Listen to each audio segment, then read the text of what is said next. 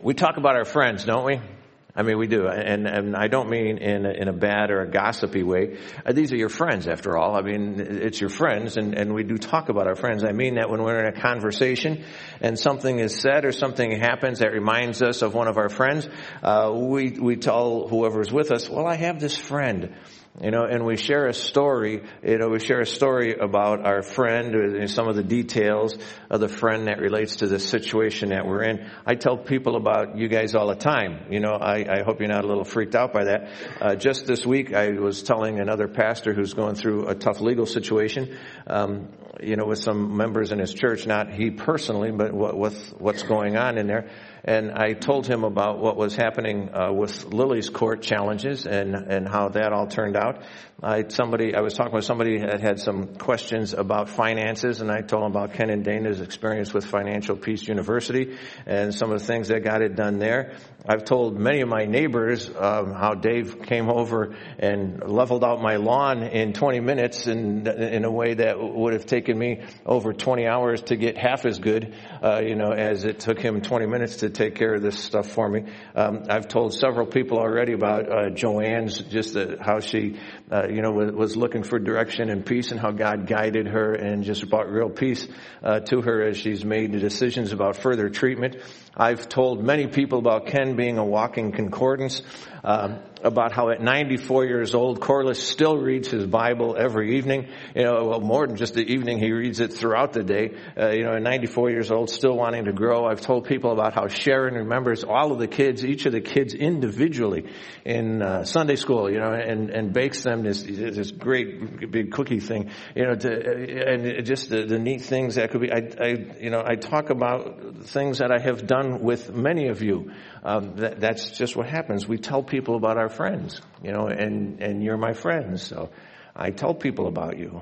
Today, we're looking at what Paul tells us about some of his friends. As he concludes the letter to the Colossians, he brings up some of his friends. What he has written to them about reminds him of some of what's gone on in some of his friends' lives, and some of those that he sent with this letter to the Colossians. And so we're going to be looking at that. But before we get to that, let's pray together. Father, you are a loving God, a gracious God, a God who calls us your friend, and a God who invites us into his family. That's a tremendous gift. It's a tremendous honor, a tremendous privilege. And we thank you so much for that. We ask that you would guide our thoughts now, as you can do, that you would help us to connect with your word, our lives, with the reality of who you are, with the reality more and more of what it, not just what it cost on that cross, but the reason and your love that pours out to us. Don't let us ignore that. Scripture tells us there is no greater love than a man lay down his life for his friends. Thank you. Thank you for that friendship. Thank you for your willingness to be our friend. Guide us into your word. We ask in Christ's name. Amen. We're going to be in Colossians chapter 4, and as a bonus for you today, both babies that were born last month are here today. That's got nothing to do with the sermon. It's just something that I've noticed on there. Paul mentions in these verses, we're going to be in chapter 4, verses 7 through 18 of Colossians. If you get confused, I'm going to be reading from the Holman Christian Standard. That's the Bible that's in the pew rack in front of you. So if you get confused by me reading something different than what you have, you might want to turn there in the pew Bible. If not, turn into somewhere else. And I'd encourage you again to keep it open. Paul mentions 11 of his friends here as he brings this letter to the church at Colossae to a close, and as he's pulling it in. Now, for a few, he only mentions their name, really, but it's clear that they're known to the Colossians. We hold our friends up as examples to others. When we talk to people, we hold them up as examples and tell them about our friends. So let's look at what God has Paul highlight about some of his friends, beginning in verse 7, actually. We covered 7. We covered part of this last week, but we want to pull back into it. Verse 7, Tychicus, and remember, Andy, a lot of good names in here for you for the next one. Tychicus, our dearly loved brother, faithful servant, and fellow slave in the Lord, will tell you all the news about me. I have sent him to you for this very purpose, so that you may know how we are, and so that he may encourage your hearts. He is with Onesimus, a faithful and dearly loved brother, who is one of you. They will tell you everything. They will tell you about everything here. Aristarchus, my fellow prisoner, greets you, as does Mark, Barnabas' cousin, concerning whom you have received instruction. If he comes to you, welcome him. And so does Jesus, who is called Justus. And these alone of the circumcision are my co-workers for the kingdom of God, and they have been a comfort to me. Epaphras, who is one of you, a slave of Christ Jesus, greets you. He is always contending for you in his prayers so that you can stand mature and fully assured in everything God wills. For I testify about him that he works hard for you and those in Laodicea and for those in Hierapolis. Luke, the dearly loved physician, and Demas greet you. Give my greetings to the brothers at Laodicea and to Nympha and the church in her home. When this letter has been read among you, have it read also in the church of the Laodiceans. And see that you also read the letter from Laodicea. Tell Archippus, pay attention to the ministry you have received in the Lord so that you can accomplish it. This greeting is in my own hand, Paul. Remember my imprisonment. Grace be with you. Now we're going to move quickly through what we can learn here from some of these individuals. We're not going to cover them all. Like I said, Paul just mentioned some of them. While there are still things we can learn about them, we're just going to highlight some of the qualities here of the individuals. I think it will help us learn some things for our living. We looked a little bit last week at Tychicus, and what I want us to notice this week is what's said about both Tychicus and Onesimus together. It says that they are both faithful. They're described as faithful. They were both faithful to God, first of all. Now, you can't say that about everyone. In fact, Paul doesn't say it about all of the 11 he mentions here. Now, it's not that they weren't faithful to God, but what it is the guy, for these two guys in particular, their faithfulness stood out. It was something that stood out. It was something that Paul really gravitated to. It was something that got his attention. Their faithfulness to God was worth pointing out. Now, they were both also faithful to Paul. That's really part of friendship, and what part of friendship is. It says that he could trust them. Notice, he could trust them with his reputation. Now, that's a great quality. Paul knew his name and his reputation were safe with these men. Look what it says. Tychicus will tell you all the news about me. He's with Onesimus. They will tell you about everything here. About everything here. They were free to tell the Colossians anything about Paul. Paul could trust them. He could trust them with anything that went on, with anything that they knew, with anything that happened, that as they would relate not only the incident, but Paul's character, he said, they're free to tell you anything at all about me. What a great picture there. To have someone who will pass on an accurate picture of you and the events that you're involved in, it lifts a burden off of you. Because you see, then you don't have to go back and correct what has been said. You don't have to straighten things out. You don't have to defend yourself because someone else is trying to make themselves look good at your expense. Or because you know that they will twist the story and just put you down a little bit. And you don't have to worry about that. It's a comfort to know that your name is safe with someone. That really should be the relationship of a picture between a husband and a wife. That your name, as a husband or wife, is safe with your mate. And it doesn't matter. You can tell them whatever you want. These guys were faithful to God and they were faithful to Paul. Now, Onesimus is was a runaway slave here, and Paul met him while Paul was in prison, and he was able to help Onesimus come to a relationship with Jesus. One of the letters they were carrying on this trip was what we have as the book of Philemon, which again is one of the letters, and it's a letter to Onesimus's master, Philemon, to give him instructions. But now Onesimus, here, he came to a relationship with Jesus. He's described as faithful to the point where Paul felt it was a worthy example. And here he was serving Paul, no doubt, while he was in prison. And now he's serving as an emissary. He is one of them taking the letter to the Colossians and then the letter to Philemon. Now, Paul refers to Onesimus here, notice, not just as faithful, but a faithful, loved brother. He doesn't refer to him as a runaway slave. A runaway slave in their culture was a serious thing. And Onesimus here, he was voluntarily returning, to his master Philemon. He was not continuing to run away. There had been a change in his life. And now he was going back. We wrestle with that, in our culture, and particularly knowing what we know about slavery. Why would he even be going back? You see, Paul here wasn't addressing the issue of slavery. Paul here is addressing the issue of a man's heart, and this man's heart was changed. He's a faithful brother.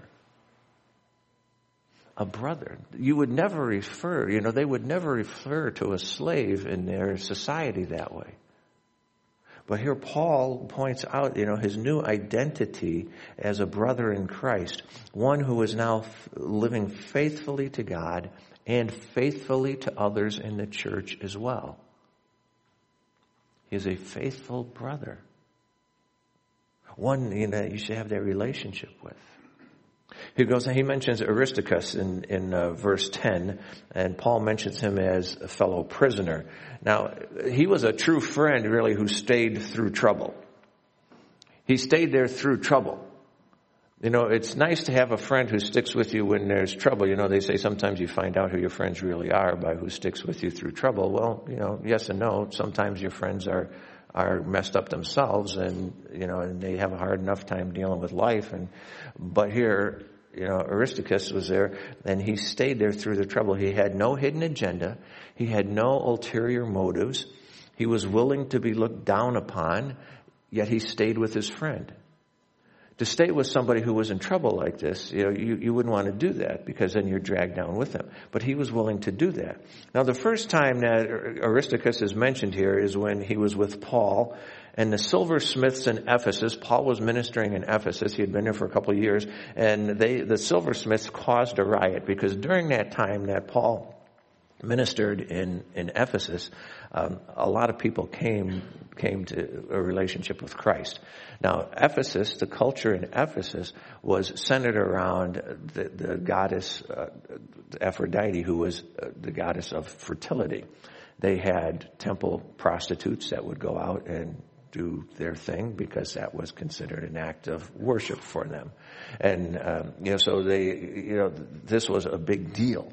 Silversmiths made these little icons, statues, whatever you want to call them, of the goddess, and then they would sell those. You see, and people that would come into Ephesus, that was one of the claims to fame for Ephesus, was that the temple, of Aphrodite was there. And so the silversmiths made their living making these, It was the first. If you ever went to the Museum of Science and Industry, and they have these vacuum mold things where you can, or the zoo, you go to the zoo, up at Brookfield Zoo or something, and you can get a plastic porpoise when you're outside the porpoise thing, or a molded elephant when you're by the elephant thing, and different things like that.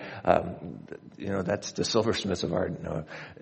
Worship those. But see, they would worship these. Well, when people started coming into a relationship with Christ then, and they realized that that Aphrodite was not, she was nothing. She wasn't a god. And they realized who the real God was and the true God was, so they were no longer interested in buying these silver statuettes and amulets and all these things of worship for this false goddess. Well, it affected their business. They got ticked. One of the silversmiths got up and this is not the first union, but a good union picture, and he organized his buddies, and they started this trouble, and they came against Paul. Why? Because their pocketbook was being touched. And so they started a riot. And what we see there in Acts 19, it says, so the city was filled with confusion, and they all rushed together to the amphitheater, dragging along Gaius, Aristarchus, Macedonians who were with Paul. They were his traveling companions, you see, because you don't want to be caught with the guy who's in trouble. That's just not what you want. Now, this is the easiest time for them to get away, really. When there's confusion, when the crowd's attention is on a few others, that's an easy time to slip away. Aristarchus stayed. He chose to stay. After the trouble here in Ephesus, they went on to Macedonia. And we're told then a little bit later in the next chapter, it says that's Paul, was accompanied by Sopater, the son of Pyrrhus, from Berea, Aristarchus, and Sidicus. You see, so here's Aristarchus again. He stays with them. This again would have been an easy time to bail. Why? They're changing locations. You leave in Ephesus, you go to another city. You know what? My life's kind of here. I got to stay here. Or, I got other things I got to do. I can't be going with you there. Another easy time to step aside, but he didn't. Who would blame him, really? I mean, if he stepped aside at this point, but he didn't do it. He stayed there. He stayed with Paul. And then later, Paul's arrested by the Roman authorities. He's put on trial to face accusations by the Jewish authorities. He was really kind of arrested, and as you read through the accounts in the book of Acts, it says they kind of arrested him really for his own protection. That's how much he was opposed, and they wanted to have him killed. They wanted to kill him, and so they put Paul on trial. The Jews came and accused, and the governor, who was Roman, wanted to settle down that this was his responsibility to keep peace, and if he couldn't keep peace, he was going to be replaced, by the emperor. And so he wanted to keep peace, so he would put Paul on trial against the Jews the Jewish leadership, as they were accusing him of things. And during that time, Paul, who was a Roman citizen, said, I appeal to Caesar. That was his right as a Roman citizen. And so he appealed to Caesar, so they were going to now send him to Rome. So on this trip to Rome, it says, that when he had boarded a ship of Adramyttium, they put to sea, intending to sail to ports along the coast of Asia. Aristarchus, a Macedonian of Thessalonica, was with us. You see, he traveled on it. Now the ship ran into a storm and it broke apart. They spent months getting to Rome. But here we're told, that he went with him on this trip. And here Paul is telling us in the letter to the Colossians that he's still there. It was during this imprisonment that Paul writes to the Colossians here, and Aristarchus is still with Paul. He says, my fellow prisoner. Now, it's likely that Aristarchus was there to take care of Paul's needs while he was under arrest. And that, that there were some who would stay with him, and then they would, almost be, after one would be there for a while, another would come in and take care of his needs. If somebody didn't take care of Paul's needs there, they weren't going to be taken care of. It wasn't like prison today, where they're going to give you meals, and nobody was bringing Paul bologna sandwiches here, from the prison. He had to take care of that himself. If he didn't take care of that himself, it wasn't going to get done. And that's the way their prisons ran. And so here, you have Aristarchus there, and he's probably taking care of Paul. Now, he was sent to Colossae, so he was free to leave. Paul wasn't. But, Aristarchus was, and yet he stayed there with Paul and by Paul's side through all of this trouble. When you're in trouble is when you really need a friend to stick with you. Sometimes just even to be there with you. And that's what you have a picture of here. Aristarchus is one of those friends. He's going to stay with him. Now, Mark is also mentioned in verse 10, and if you notice, it mentions that Mark is Barnabas' cousin. Now, Barnabas was well known to them as Paul's partner on several of his missions trips when he went out and shared the gospel, when he went out to tell people about Christ and he started churches. We called them mission trips. They called it life. That's what they were doing. And so Mark was one of them, or Barnabas, was one of them that went along on there. Mark had accompanied them on some of those trips, and one in particular didn't seem to go real well with Mark. We're not sure why, because during the trip, Mark left the group. It doesn't tell us why. It doesn't mention why he left the trip, why he left them during that trip. But later it became clear that Paul didn't like that. That didn't sit well with Paul. In Acts chapter 15, it says, Barnabas wanted to take along John Mark, but Paul didn't think it appropriate to take along this man who had deserted them in Pamphylia and who had not gone on with them to the work. There was such a sharp disagreement that they parted company. And Barnabas took Mark with him and sailed off to Cyprus.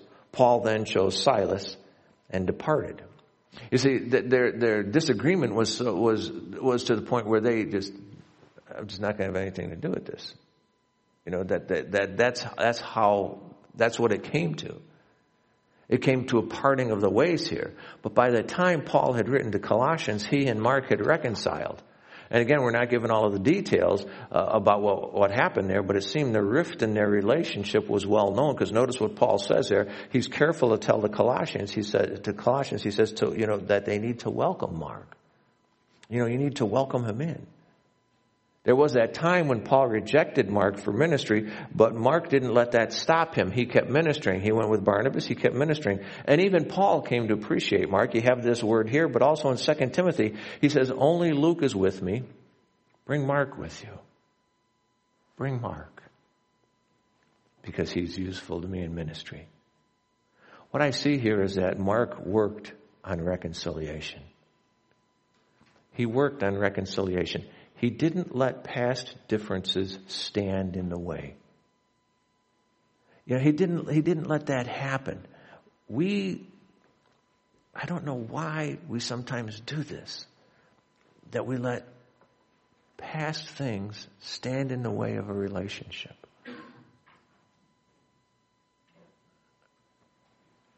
I realize it's difficult to let go of some things. I realize that sometimes, the hurt is still there. Even though we think we've gotten it healed, and sometimes we just see that person, and it's hard. It's difficult. Mark wasn't going to let that happen. Mark wasn't going to let that what went on in the past keep him from this reconciliation. He continued to reach out to those who rejected him. He was rejected by Paul. Paul said, this guy isn't coming. To the point where there was such a sharp disagreement that they parted ways. Mark wasn't going to let that stop him. He continues to reach out. Again, we're not given all of the details here, but what great qualities.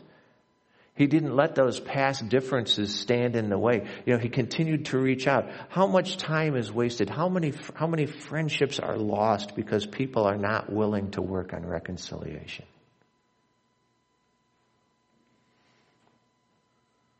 Maybe a friend or a family member is coming to mind. Maybe God wants you to reach out to them and to be reconciled to them. To not let these past things. It takes forgiveness. Forgiveness means I'm not going to hold this against you. It means I'm not going to let this come between me and you anymore. I'm not going to let that happen. And it may mean we need to forgive over and over and over again. How many times should we forgive, Lord? 7 times 70? Here's the paraphrase. Jesus says, no, dude, that's not enough. It's not every single time. 7 times, Peter thought 7 times he was being generous, and Jesus said 70 times 70, not so that you can put a hash mark on a wall every time you forgive someone, but so that you just realize that every single time. Every time you remember it, you may need to forgive him again and again and again and again and again.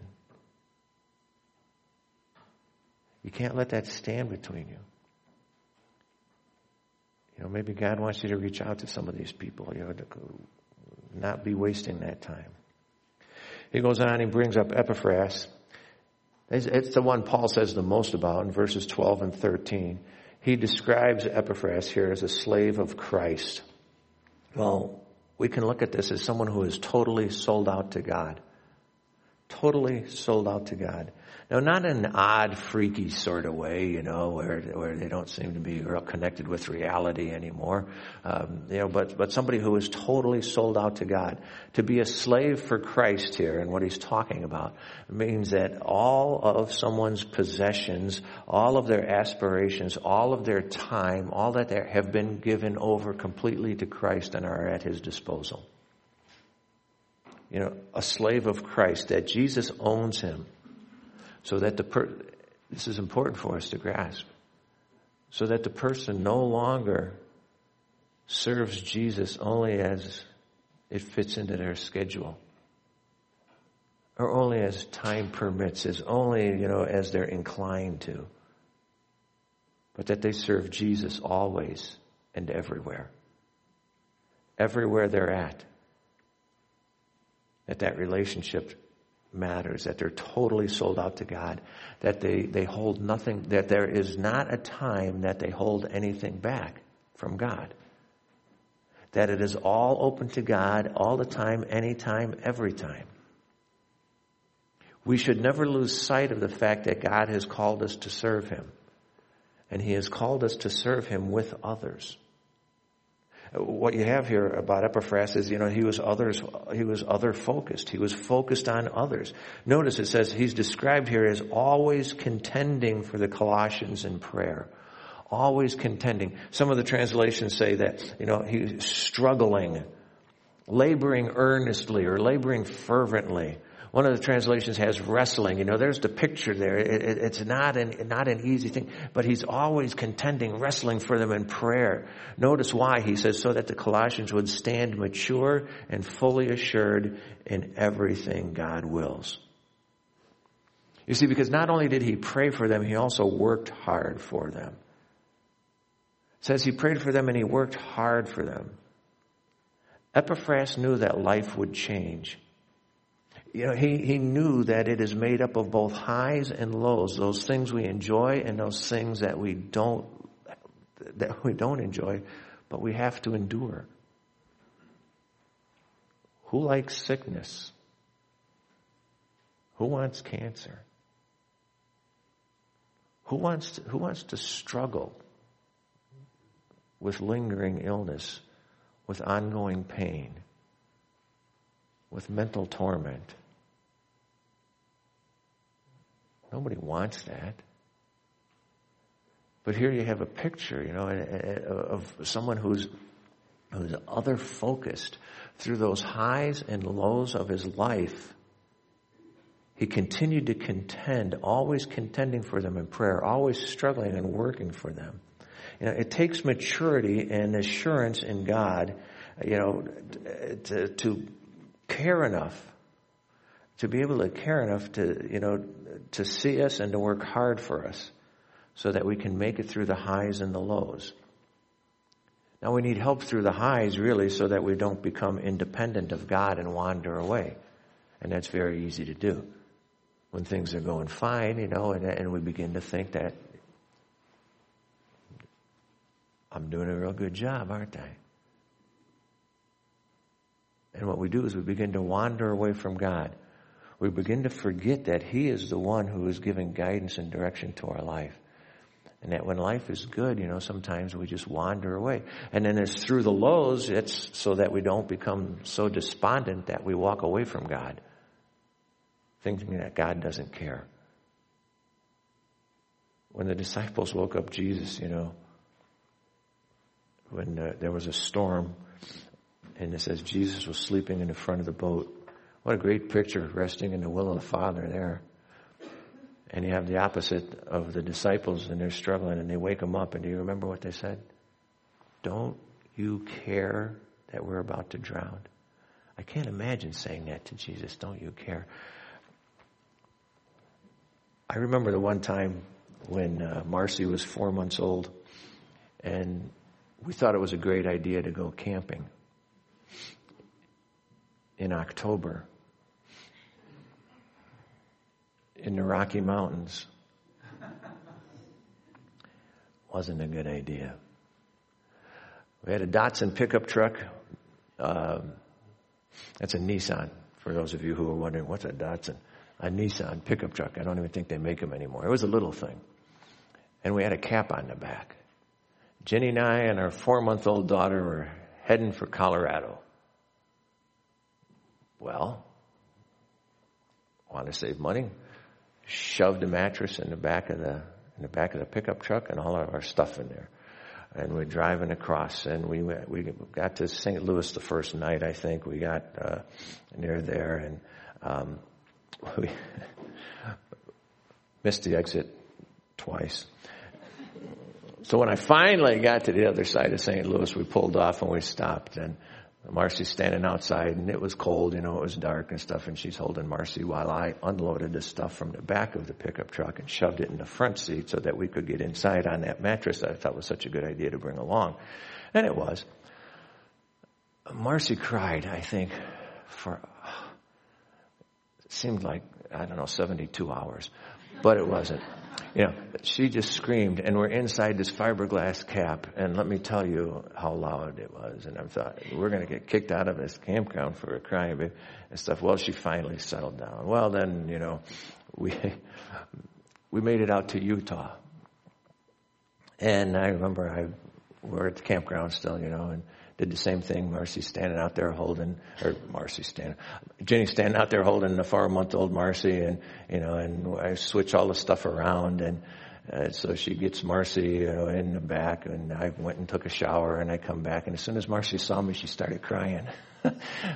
There's a fine, how do you do? I love you, Dad. It's like, why'd you bring me here? And stuff, and and I remember praying while she's screaming inside of that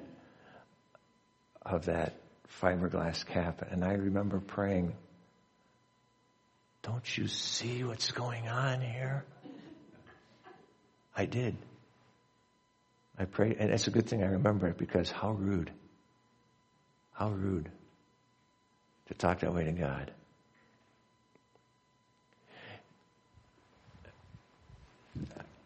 Epaphras here was that friend who stayed through the highs and through the lows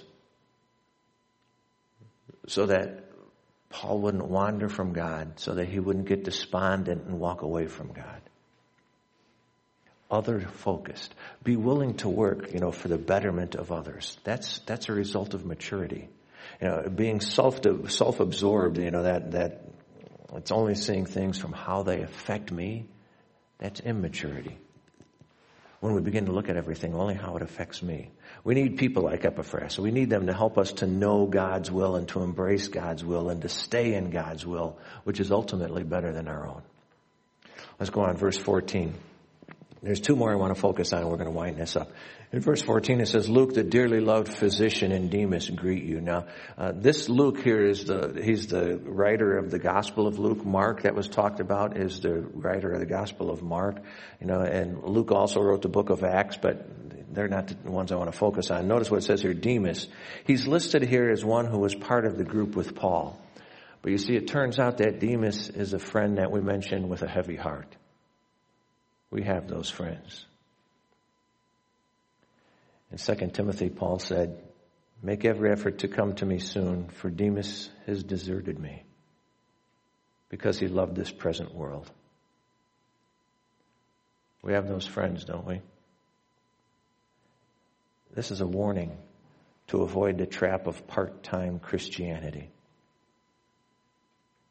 When he says here that Demas loved this present world, what he's talking about there is a life separate from God. A life that ignores God. When Scripture in the New Testament, when it talks about the world, most often what it's talking about are those people and those structures that ignore God and that take God out of the picture. And it says here that this is, that he loved this present world, part-time Christianity. You see, Christianity is a relationship that affects all that we do and all that we are. It has an effect on it. It's a relationship with God that guides all we do and guides all that we are. To think that we can actually be a part-time Christian, a part-time follower of Jesus, is to actually reject God. Now I say that because, well, that's what God says. In 1 John chapter 2 it says, do not love the world. Notice how many times world is mentioned in this passage here. Do not love the world, that which leaves God out, that structure, that way of operating that just puts God to the side like he's not real, not existent, or you're a fool to believe in him. Do not love the world or the things that belong to the world. If anyone loves the world, love for the Father is not in him. For everything that belongs to the world, the lust of the flesh, the lust of the eyes, and the pride of one's lifestyle. And there you see the temptations there. You see the temptations. That's not from the Father, it's from the world, that which rejects God. And the world, which rejects God, with its lust is passing away.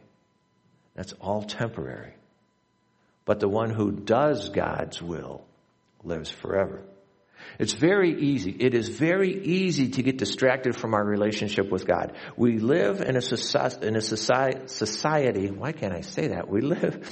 Our society brings more opportunities and options than we can possibly do.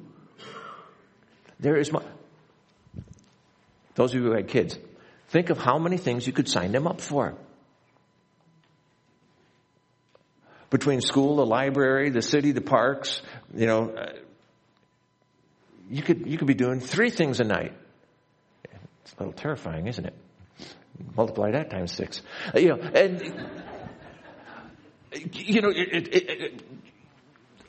world offers more options for you than you can possibly do in a day.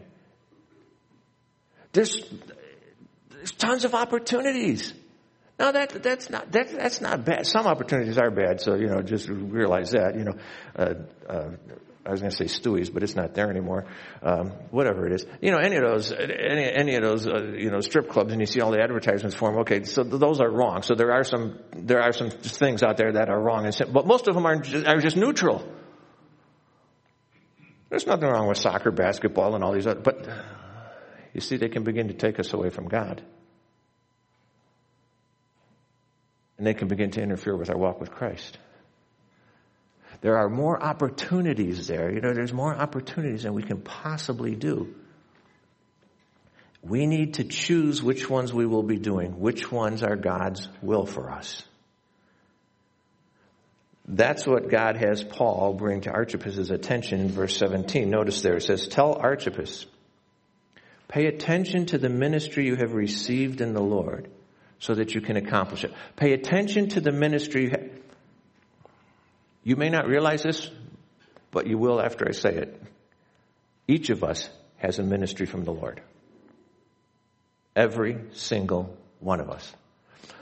I remember, right about where Joanne's sitting and stuff, Mrs. Eby used to sit there when I first started coming to church. Mrs. Eby, Lorraine Eby was 90-something when I came. And she was 90-something older, when she went on to her reward. I can remember, and I'd walk by and I'd say hi to her, and she had, some of you remember, she had really thick glasses. I don't think I've ever seen anybody with thicker glasses in my life. And I'd walk by and I'd ask her, how you doing? Oh, all right. She was kind of a bit frail and stuff. Oh, okay. She said, I don't know why I'm still here. She said, but God must have something for me to do. She got it. She's in her 90s, and she knew she's still something to do. Every single one of us has a ministry from God. And again, why do I know that? Well, because that's what God says. Look at Ephesians chapter 2. For you are saved by grace through faith, and this is not from you, from yourselves. It's the gift of God, not from works, so that no one can boast. You're not working for your salvation. That's a gift of God. God gives us salvation. For we are His creation, created in Christ Jesus for good works, which God prepared ahead of time so that we should walk in them. God has these for us so that we would do them. walk in them, live in them, do them. We each need to be working in the ministry that God has given us to do, doing the good works which God has prepared in advance for us to do. Every single one of us should be doing those good works which God prepared in advance for us to do. You know, that's an expression of stability and maturity as well, which he prayed for. Not helping with ministry, not being involved in it is immature. It's a sin of omission. It's ignoring the things that God has for us to do. It's thinking that everybody else can do it. It's not obeying God. Ministry is something that God does in us and through us as he guides us and empowers us to do the good works that he has prepared for us to do. I'm building a toolbox with Michael. Now, toolbox. Think tool tray, little tray, that we would have in the top of a toolbox. That's all it is. He's supposed to do this for Cub Scouts, and he's in Cub Scouts, and we're doing it according to the Cub Scout rules because it's, to wearing this little badge thing. And so according to the rules, Michael's not allowed to use power tools, so I cut out the main pieces of it. And then he's supposed to, with a handsaw, cut an angle on this thing and drill some holes and, screw it all together and stuff and do all that. And, I could do this a lot faster without him. I really could. I'd have it done, And all I have done is I've cut out the parts, and Michael and I have done some of the work on it, and then, something else happened, and he got interested, and so I stacked them all up and I set them aside. Now I could finish this thing, and I could finish it, in no time at all, and have it done, but I'm not going to do that. Because you see, I prepared these parts ahead of time so that Michael and I could work on this together. And it's just going to sit in a pile in my garage until Michael and I work on it together. And then Michael's going to have something later that he'll be able to look at, and he'll be able to say, that Papa and I did this together. There's the picture for you from Ephesians. That he created in Christ Jesus for us to do good works, which God prepared in advance, that we do them. That's the picture of ministry. God has prepared something for you to do, and we do it together with him. Not as a project, but as life. As the life that we live together with him. And Archippus here, he was encouraged to continue with what God had given him to do, to avoid that part-time commitment. Demas, it says he walked away from what God had for him. And he embraced the world, that value system which leaves God out. Mark was there, but he worked on reconciliation and was a help to the ministry. Failure happens, but it doesn't have to be final. And because you failed at something doesn't mean you're a failure. Not at all. The key to overcoming failure is to turn to God. You turn to him in repentance when you need to, and you be reconciled to him when you need to, but you trust him, you walk with him, you let him renew you, you let him continue on. We can never truly, fully succeed on our own without God. We can't do it. The good news of the gospel is we don't have to. We don't have to do it on our own. When we live with Christ, we will triumph through Christ. We will be complete in Christ. And then people will say, I have this friend who's really following God. And I want to as well. Be that friend. Let's pray.